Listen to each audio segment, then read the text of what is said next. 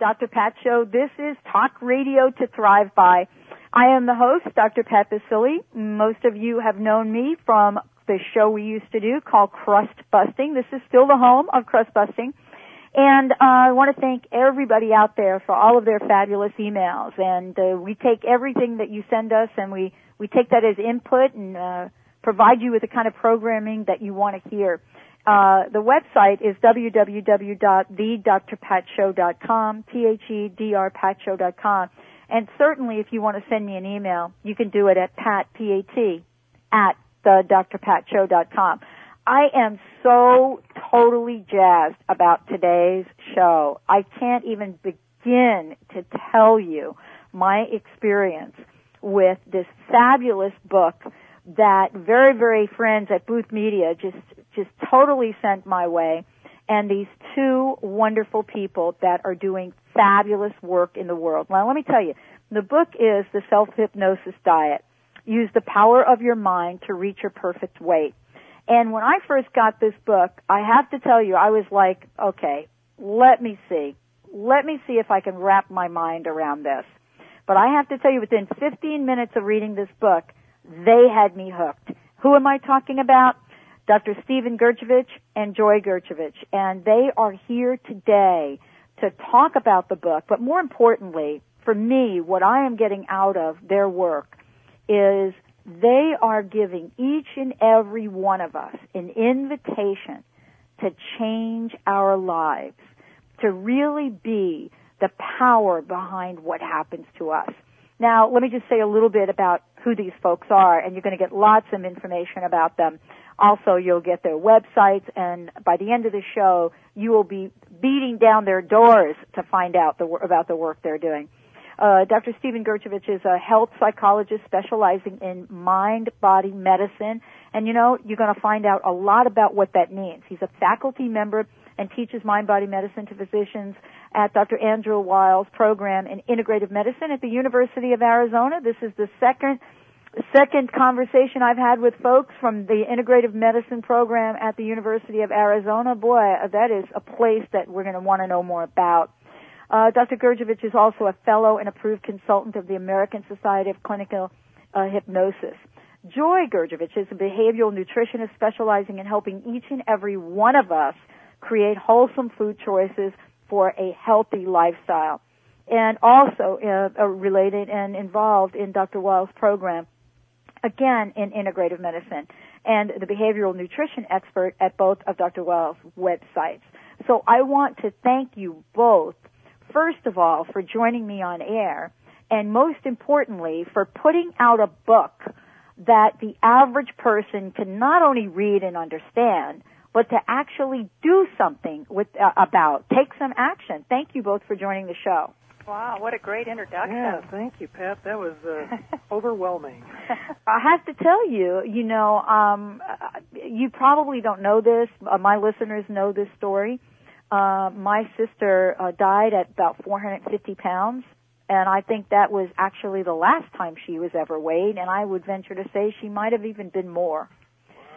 So I have dedicated a large part of what I do to try to help, to help people. Remember, I read that in your book, so I'm not trying to do anything anymore, okay? That's a great catch. I'm not doing that anymore. But to help people understand that they have the power to actually manage not only their bodies and their weight, but almost everything in their lives. And I want to thank you for putting this book together, which, page by page, you are just inspired to keep reading. So thank you. Well, you're welcome, and thank you very much for your thoughtful remarks. I'm very sorry to learn about your sister, but I wish we could have helped her. I think by her death, it has inspired me to help many, many people, including our young people. And I have to ask you, and I know that the folks at Booth did a great job of sending me questions and talking points, and I definitely will refer to them. But I've got to ask you, what do you believe is the state of our society regarding obesity today? Well, I think it's an epidemic.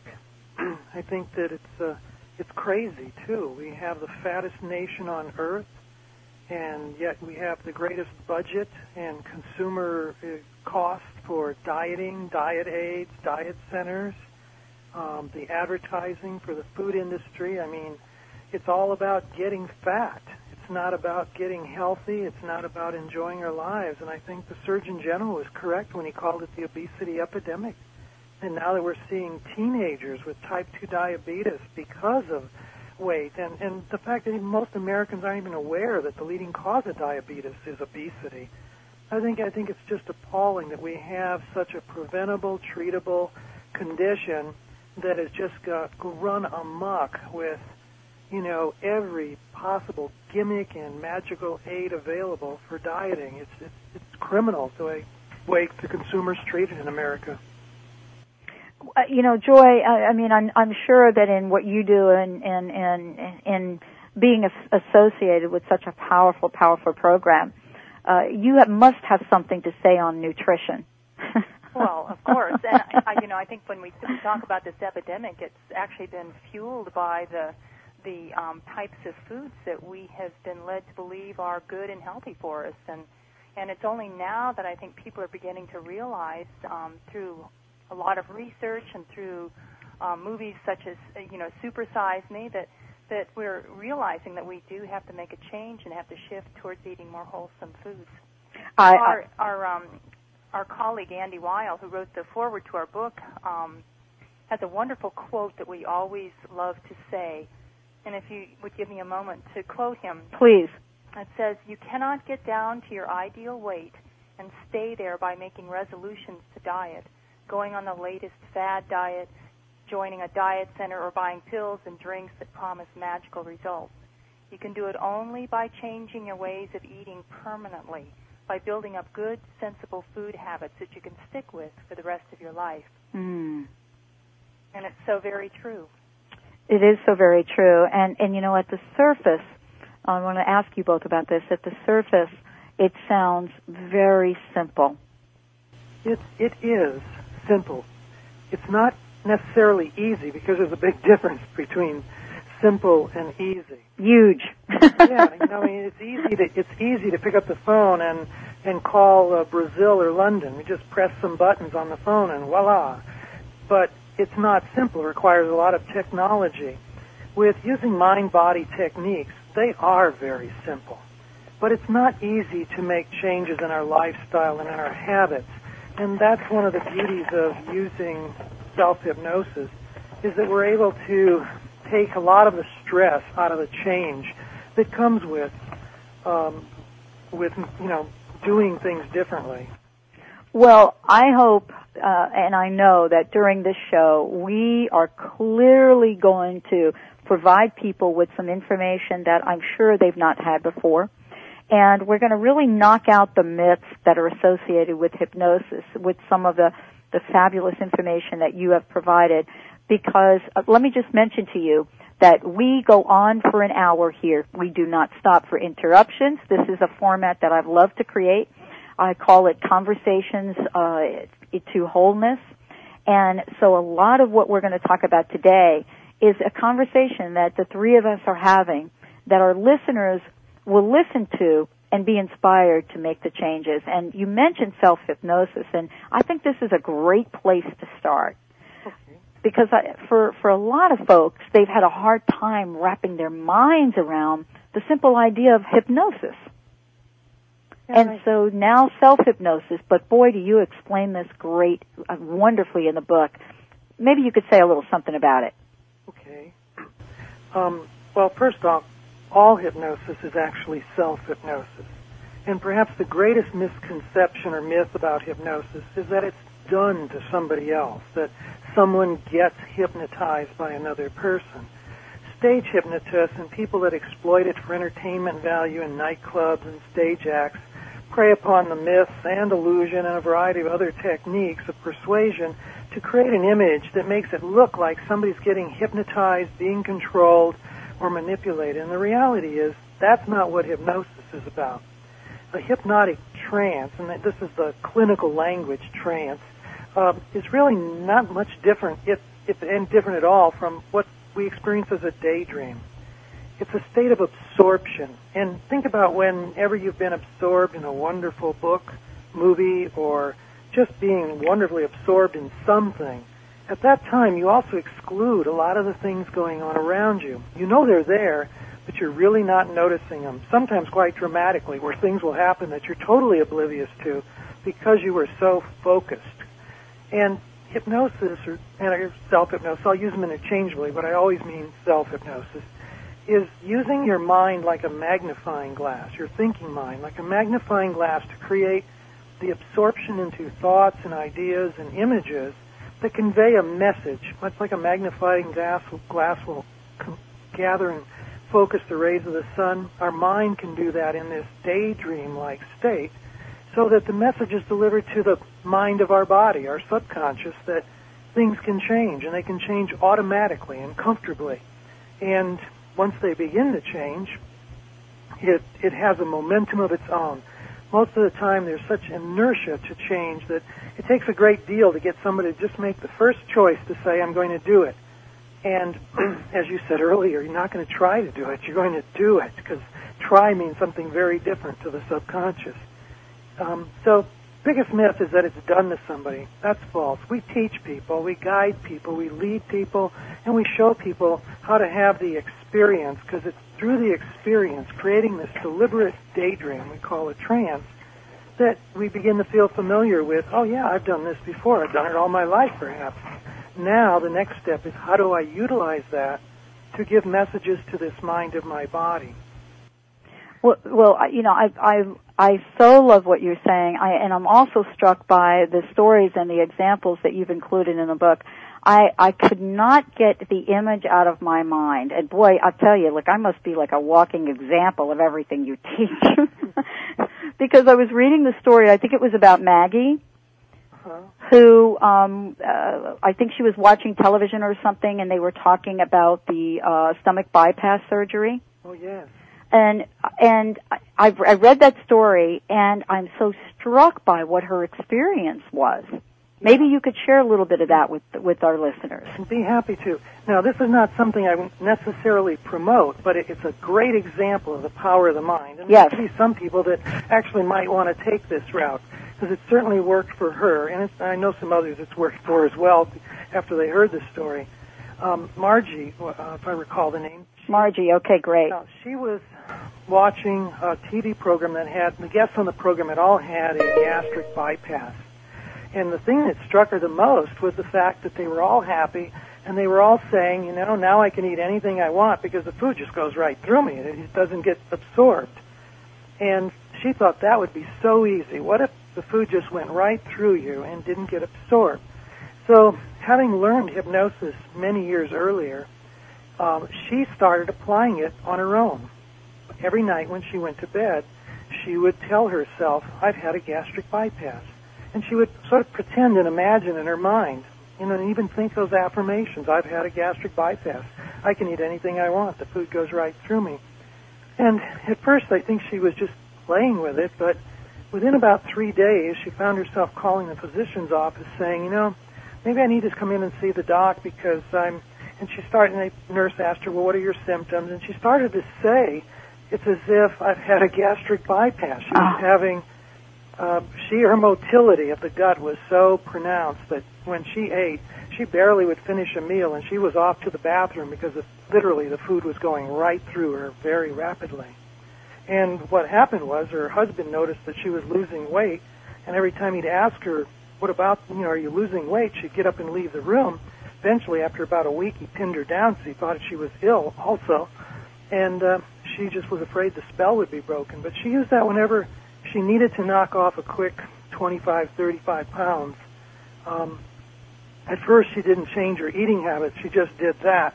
And like I said, I don't promote necessarily that method because that's not what the Self-Hypnosis Diet book's about. But it is a good example of how powerful our mind and our body respond to our thoughts and ideas if we put a little belief and feeling into them.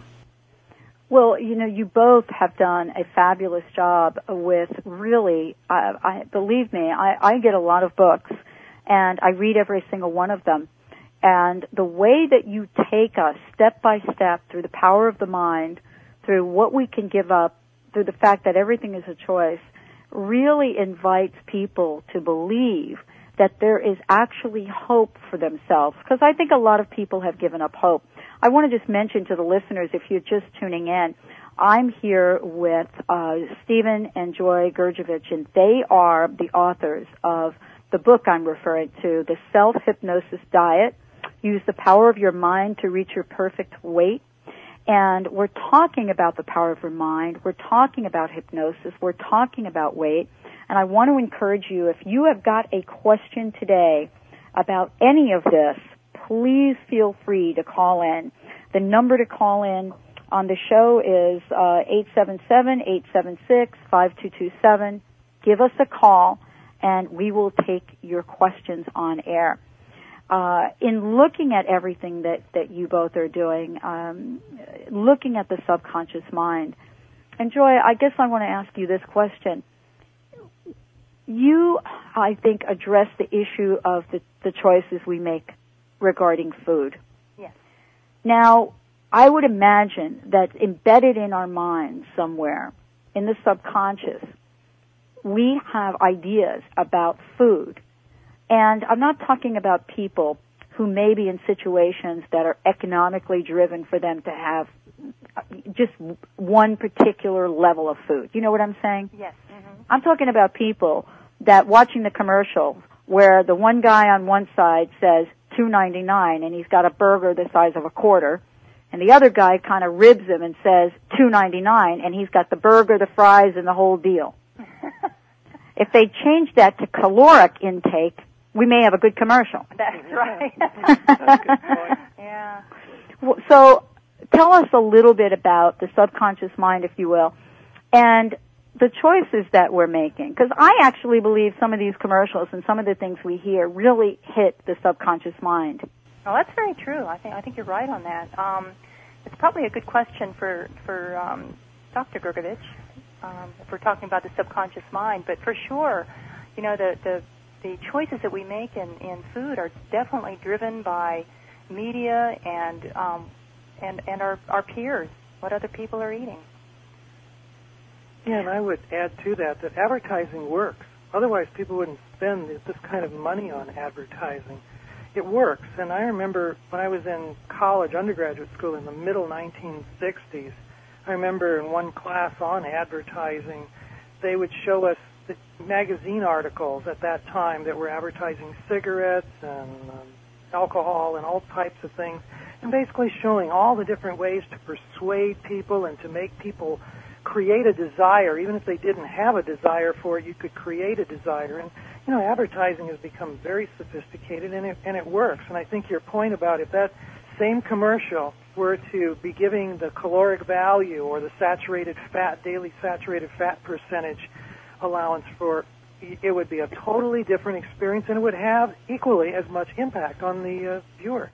Well, and we have so much to talk about. I mean, I just am so struck by so much of what we see. I want to mention to everyone, Dr. Steve and Joy Gurjevich joining the show today. I wonder if you wouldn't mind giving out your website. We're going to do this throughout the show because our folks listen online, and sometimes they like to pull up and say, all right, who are they? Let me see. So let's give out your website. Okay, the website is www.theselfhypnosisdiet.com, and they can spell it just about any way they want to. It'll all go to the same place.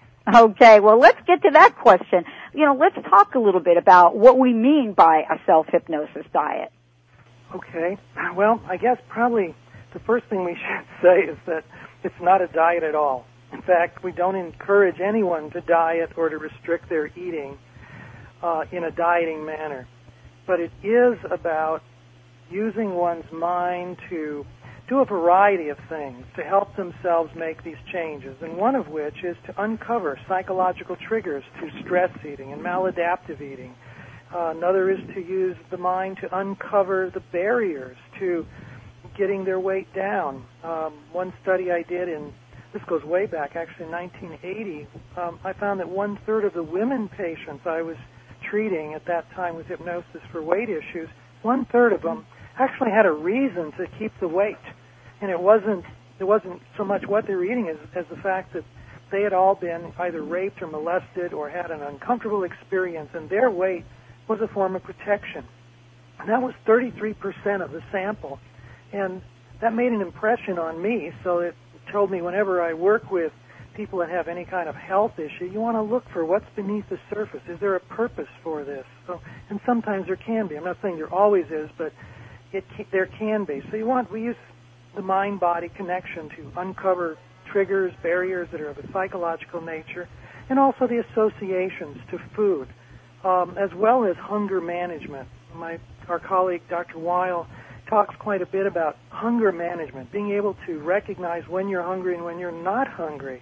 Because the advertising will tell you need a 32-ounce soda drink, not a 6 or 8 ounce, but a 32-ounce drink. Or the jumbo giant-sized popcorn at the movies, literally the tub of popcorn. And reality is most of us grew up, I don't know how old you are, Pat, but I grew up in what was called a clean plate club. You had to finish everything on your plate, otherwise you either didn't get something for dessert or you didn't leave the table or you felt badly that some child in another part of the world was going to go without what you weren't eating. And what that does to little children is it confuses the mind-body connection. Our body should tell us when we've had enough nutrition, when we've had enough nourishment. And that training is saying, doesn't matter if you're full or not, keep eating until somebody else's standard tells you when you should be finished. So there's a lot of mechanisms that we are unconscious of that we just naturally do because that's just the way we grew up here. Well, and it seems like we're substituting those messages, the Clean Plate Club, I certainly remember that, although I was a master at knocking some of that food off so the dog got it. You know what I'm saying? All of a sudden, where'd the beets go? But it still doesn't change the fact that, the programming that went into my mind was exactly like you talked about. In that case, you're able to slap some things off on the floor, but in most cases you grow up with that level of thinking that if you don't finish it all, that there's something wrong, guilt and shame.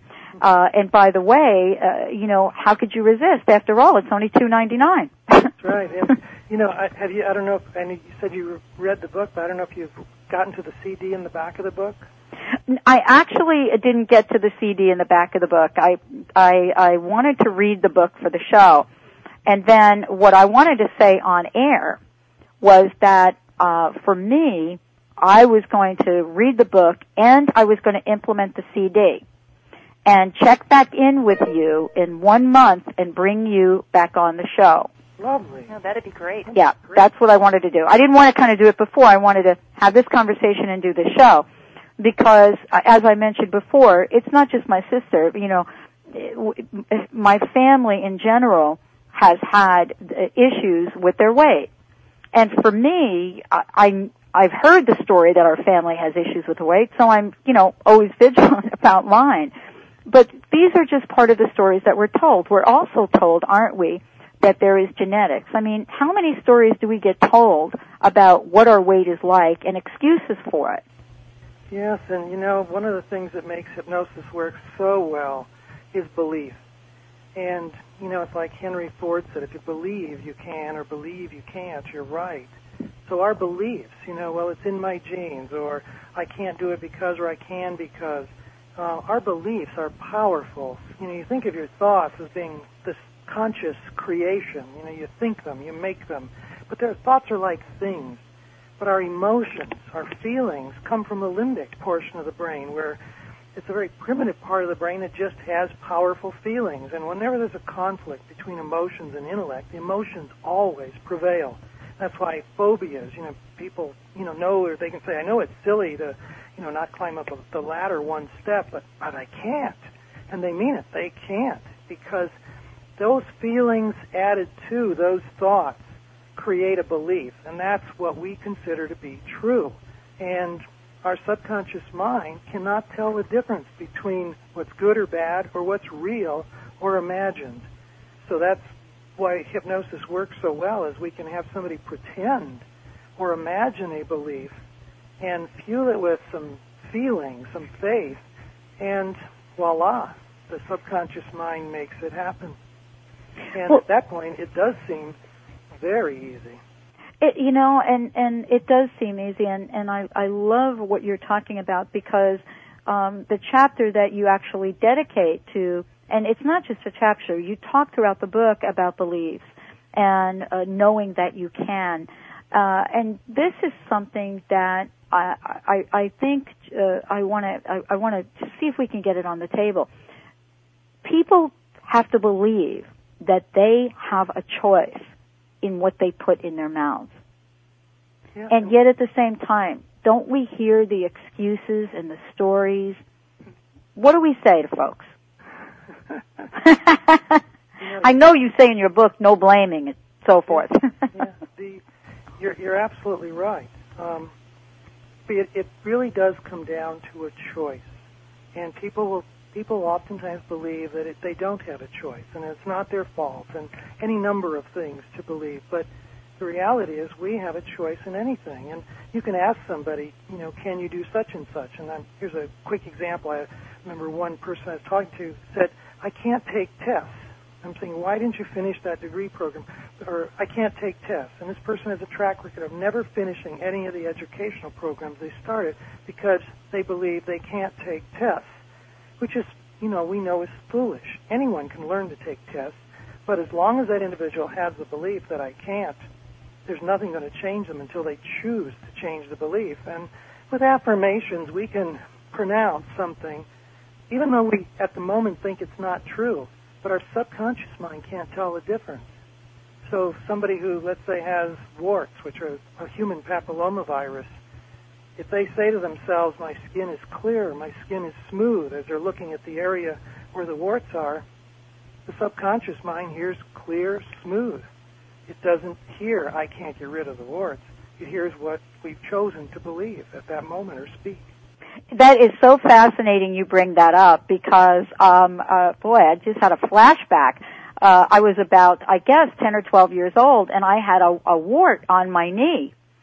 And it was a pretty big size wart. And back then, there were all sorts of stories of what you would have to do to get this wart removed, by the way.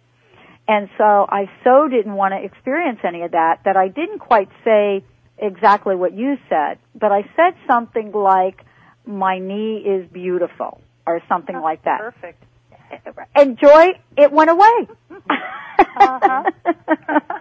We've had some, Dr. Weil and I collect wart stories, much like others might collect war stories. Right. And, whether it's rubbing a chicken bone on a wart on the night of the full moon, burying it in the backyard, by the next full moon it's gone, or I know some physicians who say, I used to pull out my biggest needle and show it to the patient, a child, and say, I'll have you come back in 2 weeks, and this is what we're going to use to get rid of your wart forever. And he said, they never had to come back. The wart disappeared on its own. I think I had one of those experiences myself. But again, it's, a combination of motivation, what we want, what we desire, and what we'll let ourselves believe, along with some degree of an expectation. That's all it takes. It's that simple. It really is that simple. But that's not easy. If you were to tell somebody, you really could enjoy increasing your physical activity. You could even learn to love certain forms of exercise. They might be already shaking their heads, crossing their arms and telling you, oh, no, I can't. Oh, no, I can't. I hate exercise. I never take the stairs. I'll use the elevator. But the reality is, it's a choice. And if we choose to like something, we can find that, lo and behold, we get whatever we choose. Is that what you mean, what we're talking about here? And let me just remind everyone that you are listening to the Dr. Pat Show. This is Talk Radio to Thrive By, and this is our Street Smart Spirituality Hour. I am joined by Steve and Joy Gurjevich, and we are here talking about their book, which is, in my opinion, one of the best written books that I've gotten my hands on around, I don't even want to call it diet, but diet is in the title, about taking control of your life and really honoring the bodies we have and knowing we can change. The book, by the way, is the Self-Hypnosis Diet. and it's Use the Power of Your Mind to Reach Your Perfect Weight. There are also a couple of subtitles here I want to read because I really want to get your opinion about them. One of them is Start Loving the Food That's Good for You, because already, I got a hot flash thinking about that. Yeah, right. And it's a starting point. let's. I don't even want to go to boost your metabolism, but let's start that one. Start loving the food that's good for you. And is it along the lines that you're talking about, that we are so in the belief that the foods that are good for us are just awful? Well, I think so. And when you look at what most of Americans are eating, which are highly salted, highly fat foods, very sweet foods, they are very addictive type foods. And because of their very nature, they're very high calorie and usually very low nutrient dense foods. And as a result, our bodies aren't getting the nourishment that they require. And what happens, that sets up kind of a reaction in the body, so that the more nutrient poor foods that we eat, and even if they're high calorie foods, the more of those types of foods we eat, the more our body is demanding the nourishment. And so it sets up kind of this cycle of wanting to have more and more. So if you start off by eating, a couple donuts in the morning, and your body hasn't gotten the vitamin C and the protein and all the other wonderful things that it needs, then by 9:30, 10 o'clock, the body's saying it's hungry again. And so what do we have? Another donut or a bagel or something. And so we get into this cycle where we're eating a lot of high-calorie, nutrient-poor foods and not really nourishing our bodies. We're really we're the most overfed nation and undernourished at the same time. Isn't that mind-boggling? I mean, isn't that a concept that's so hard to really understand? I mean, it is for me. But the other thing too about these high fat, high salt, high sugar foods is that they really knock our palates out of whack. And the really nourishing, wholesome foods, the foods that are really closest to nature, that are unprocessed, fresh fruits and vegetables and whole grains and things, those foods are really very, absolutely, phenomenally delicious. But for a person whose palate is used to salt and sugar and fat, it's a shift they have to make. But it isn't a difficult shift. It doesn't take long for the palate to change. And so you take small steps at a time, so that if you're used to eating, donuts for breakfast, you shift. You maybe have a piece of toast with a little bit of plain jam on it. And that still has a wonderful flavor, maybe not be the healthiest of all, but it's a nice shift in the donuts. So the palate starts to change. And then when you get used to that, then you just shift to something that's even a little more wholesome and nourishing. So small steps. Well, I love what you're saying, because, most of the, quote, diets that are out there are not about small steps, Mm-hmm. They're about, and there are television shows to support that. I mean, when you look at a show like the Greatest or The Biggest Loser, for example, in my opinion, you're taking people and you're showing the public that you're putting people in some drastic change. Mm-hmm. And I think, don't you think that we leave a message with people that that's the kind of thing that they have to do, and therefore it's hard for people to even get started? Absolutely. Well, it's a daunting task. I do believe that sometimes it's valuable to use that for shock value. For instance, Morgan Spurlock's book, or a movie, Super Size Me. Yeah. And some of his cable shows on, I can't remember what it's called, something like Changes, or it's where he has two opposing points of view come live together for a month and notice that they can develop a sensitivity. But I think sometimes we can use it for shock value, but that's not a way of life. I mean, we can't live that way. The other night, Joy and I happened to catch a commercial on TV where they were saying that if you buy into this plan, we'll not only send you 2 weeks worth of all the food that you'll eat over the next 2 weeks, but we'll throw in a third week for free. And it'll be delivered to your door, and every one of the meals will come out of this box that somebody delivered 3 weeks ago. And I'm thinking, how can you put a great deal of fresh, nourishing, wholesome nutrients into processed packages that somebody's going to live on for 3 weeks and expect them to make a lifestyle out of that. It absolutely doesn't make any sense to me unless we want to go back to, the kind of macaroni and cheese stuff that used to pop out of a box when I was growing up. Mm-hmm. But I don't want to do that. Steve and Joy, we have got a caller, I believe, that's joining the show, and I would love for us to take that call and have them connect with you. Who's joining the show? Who do we have live on the Dr. Pat Show? Linda. Hey, Linda, welcome to the show. Thank you. Now let me introduce you to Steve and Joy, and let's get your question out here. Well, I have a comment and I have a question. My comment is, it sounds like you're talking about me. You talked about the ladder, and I've had an experience, I'm afraid of heights. Well, I tell myself I'm afraid of heights, okay. But I was on a ladder, and I got up halfway on the ladder and stood there, held on for dear life, and shook. Couldn't go up, couldn't go down. And then everybody had to talk me down. So I finally got off the ladder. So I related to what you were talking about with the ladder. But I do have a question about, you talked about the pasta and the sugars and the pizza and changing your eating habits.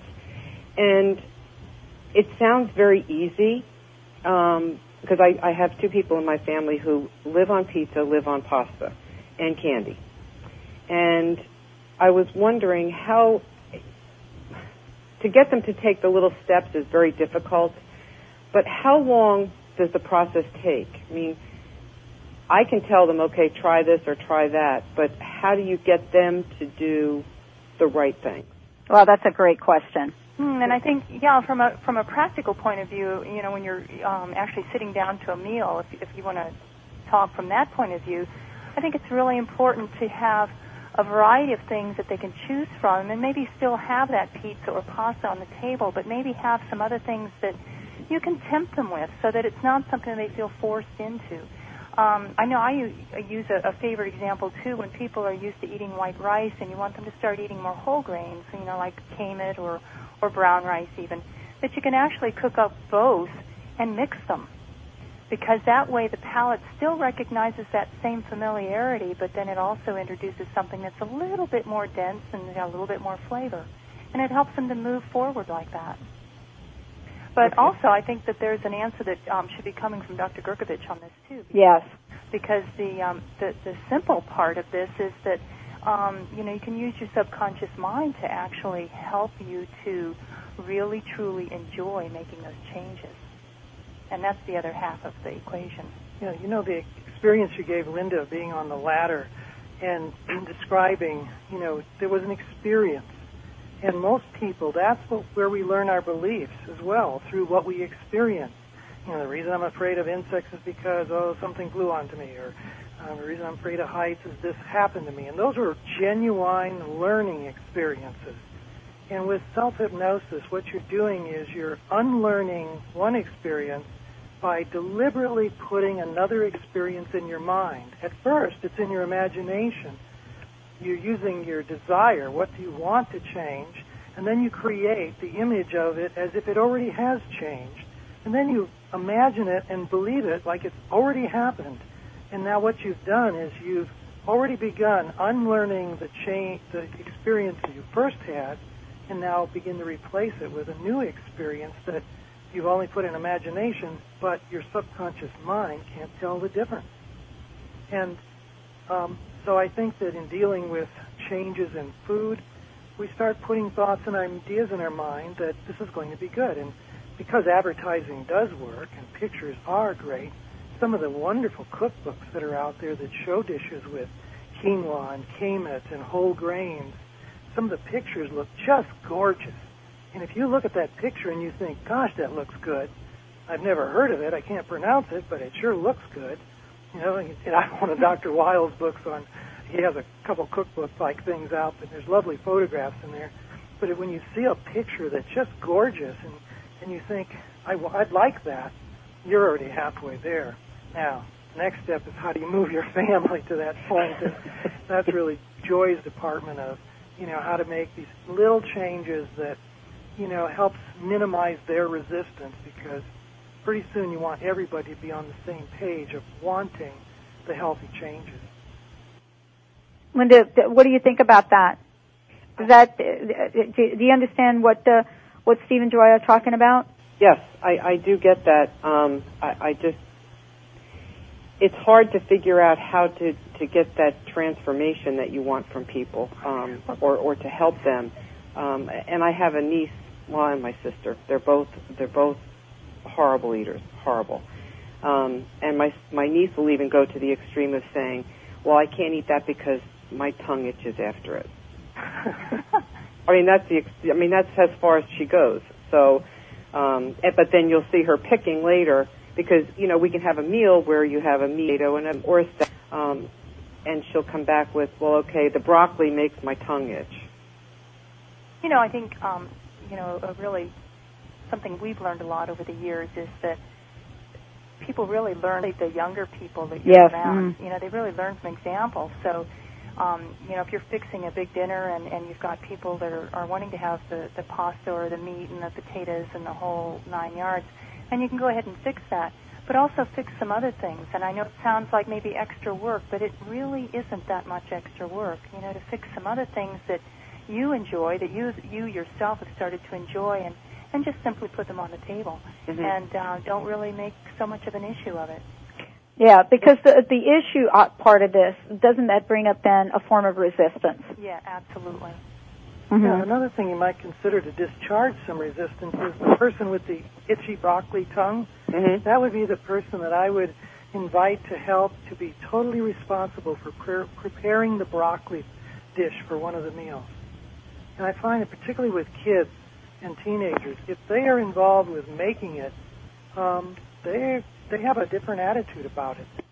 Oh, that's a great idea. That is a good idea. That is a great idea.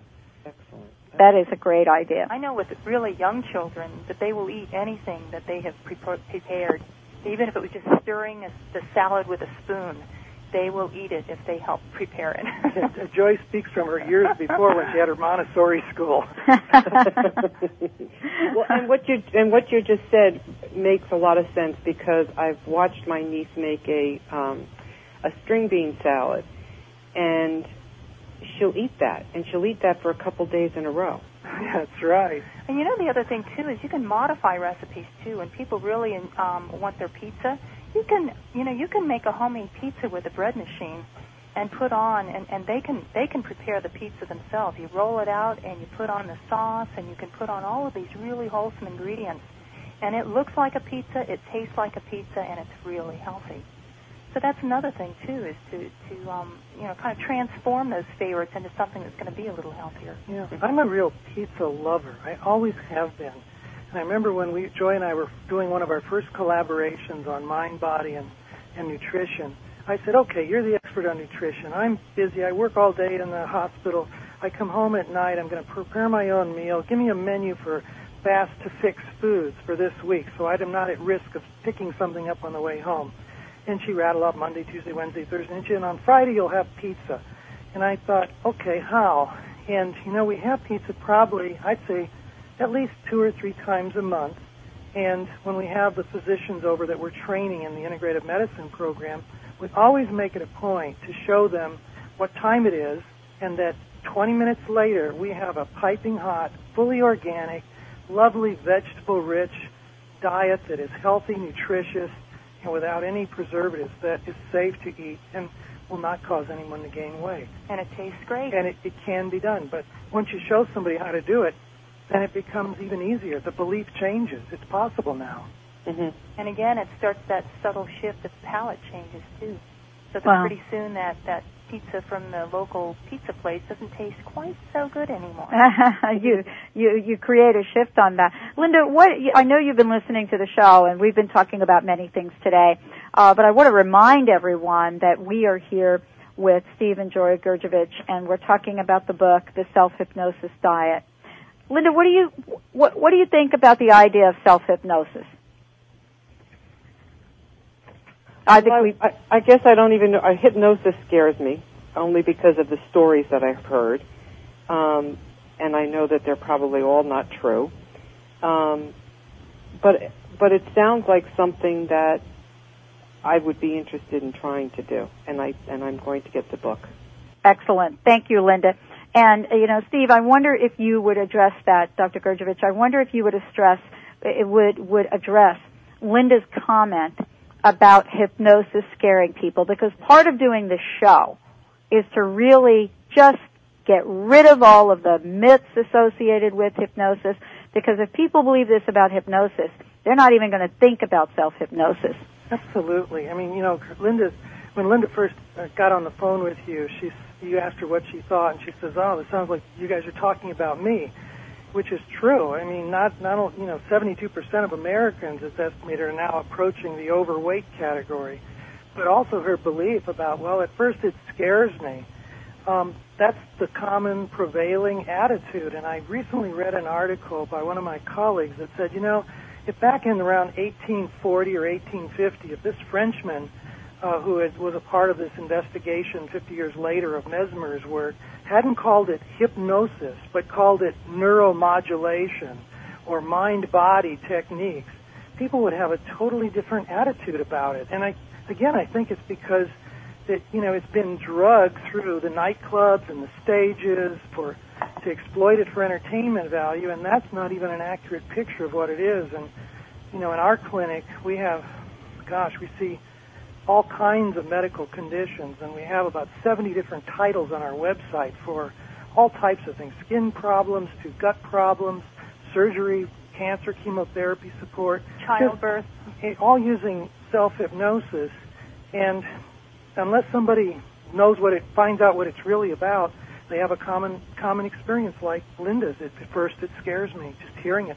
In fact, that's what got me into this line of work. That it scared you? Absolutely. And I was 15 years old, and I got off work at the bank where I was a stock boy and after school, and I walked past the radio station in my hometown, and I walked in to see what it looked like. And they were doing a broadcast like you're doing now, and through a glass panel I'm watching a live talk show, and they had a group of people, and one guy was a hypnotist, and they asked him, "Could you hypnotize anyone?" And he turned around, he saw me looking through the mirror, through the glass, and he said, "Sure, I can even hypnotize him." And it just scared me to death. I ran out of there. And I ran to the library, and the first book I picked up, fortunately, was a book by a Dr. Wolberg, Louis Wolberg, from Columbia University, who he wrote it in the 1940s. But within 1 week, I had unlearned phobias. I could go to the dentist and have no anesthesia. It was amazing. And since then, I've been just obsessed with learning of all the intricacies of this magnificent mind-body connection. Wow. Well, thanks for sharing that. Linda, thank you so much for joining the show. Thank you, and I want to thank both of you for your tips on how I can do this, because obviously I've been going about it the wrong way. So I really appreciate it, and keep up the great work. Thank you, Linda. Thank you very much. Bye now. Thank you. I love our listeners. I do 11 hours of radio a week, and we have such fabulous listeners.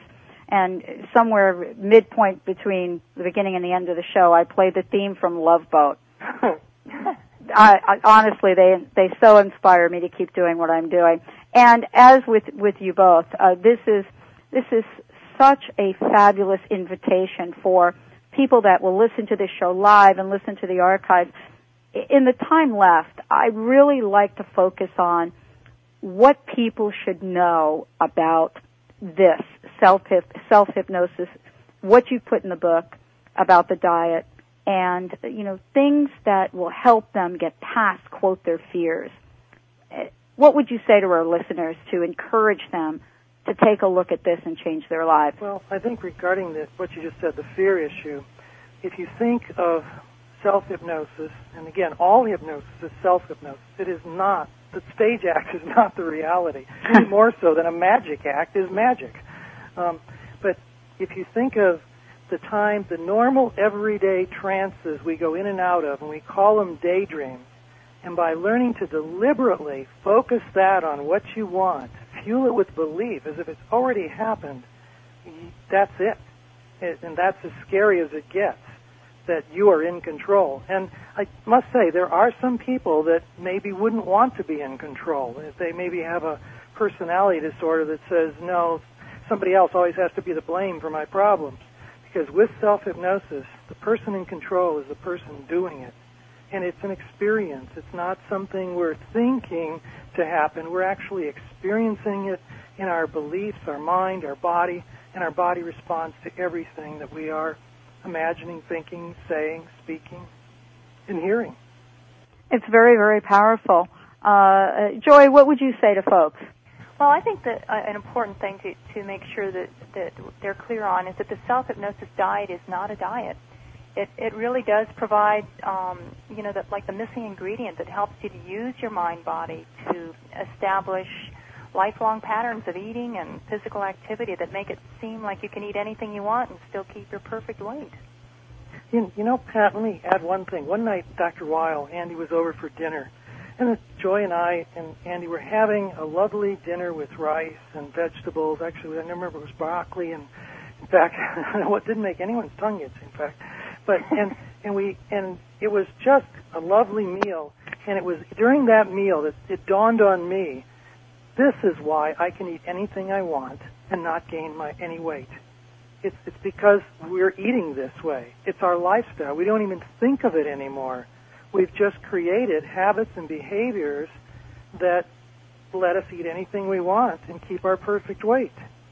Well, I certainly want to thank you both for taking a very, very powerful message. And I'm like this little kid about this because I've read the book, right? And I knew that you both were going to come on. And so it's almost like I have been waiting for the moment now tonight when I actually put the CD, and I have a CD alarm clock, by the way. Yeah. Yeah, by my bed, because that's what you recommend. That's right. I love that idea. I love that. I would have never thought about doing the CD in bed. And that's what you recommend, and it's perfect. And I cannot wait to put this CD in tonight. And we'll check in with you a month from now about this. Well, you can check in sooner than that if you want. I may have to. Our favorite chapter in writing the book was the one about nourishing a love affair with food, where you just love not only eating it, but cooking it, preparing it, shopping for it, thinking about it, so that now these new habits are things that give you gratification. And that's always, to me, is the most appealing part of change, when I realize that somebody's actually enriched their life and they're getting much more pleasure out of it, as well as the results they're achieving by doing it. So I'm eager to hear how well you do. Well, I am just totally thrilled. And I want to extend an invitation to both of you to join me on one of the other hours that I do on radio. This is a much-needed message. This is, I believe people are longing to find solutions and answers so that they can change their lives. And it would be great if you could please give out the website again so folks. And the book is available just about anywhere, right? Yes, it's available at Barnes & Noble and other stores. And our website is www.theselfhypnosisdiet.com. It's also available from the publisher, SoundsTrue.com. Excellent. And again, thank you both for joining us today on the air. It has certainly been a pleasure. I could talk about this with you for at least another hour. And I want to comment one thing about the book. For those of you that are picking up a copy of the book, you are going to love it for a lot of reasons. But you'll find that there is a call-out sections throughout the book. One is called a motivation maker, which I love, these tips themselves, and the other is called a belief booster. And these are the tools that we need really for both of you to fine-tune the magnificence that we are. And next time we have you on air, maybe you can talk about what you call a magnificent makeover. Okay, be happy to, and thank you so much for having us on and for all of your insightful words. I mean, you're going to enjoy doing so very well with this. I'm loving it. Thank you both for joining, and thank you all for listening. I am sure that you have found something in today's conversation that is going to change your lives. I know because you let me know about it. If you've got any questions or comments, please send me an email, pat@thedrpatshow.com, and I will certainly pass it on. Again, thank you both for joining the show today. The book, The Self-Hypnosis Diet, it's actually more than a book. It really is an invitation to change your lives.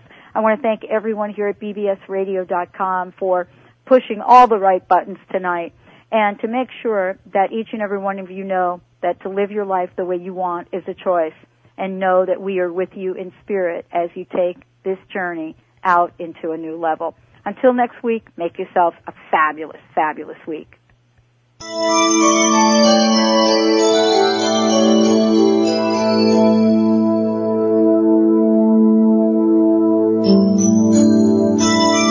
If it isn't on mainstream, it's on BBS Radio.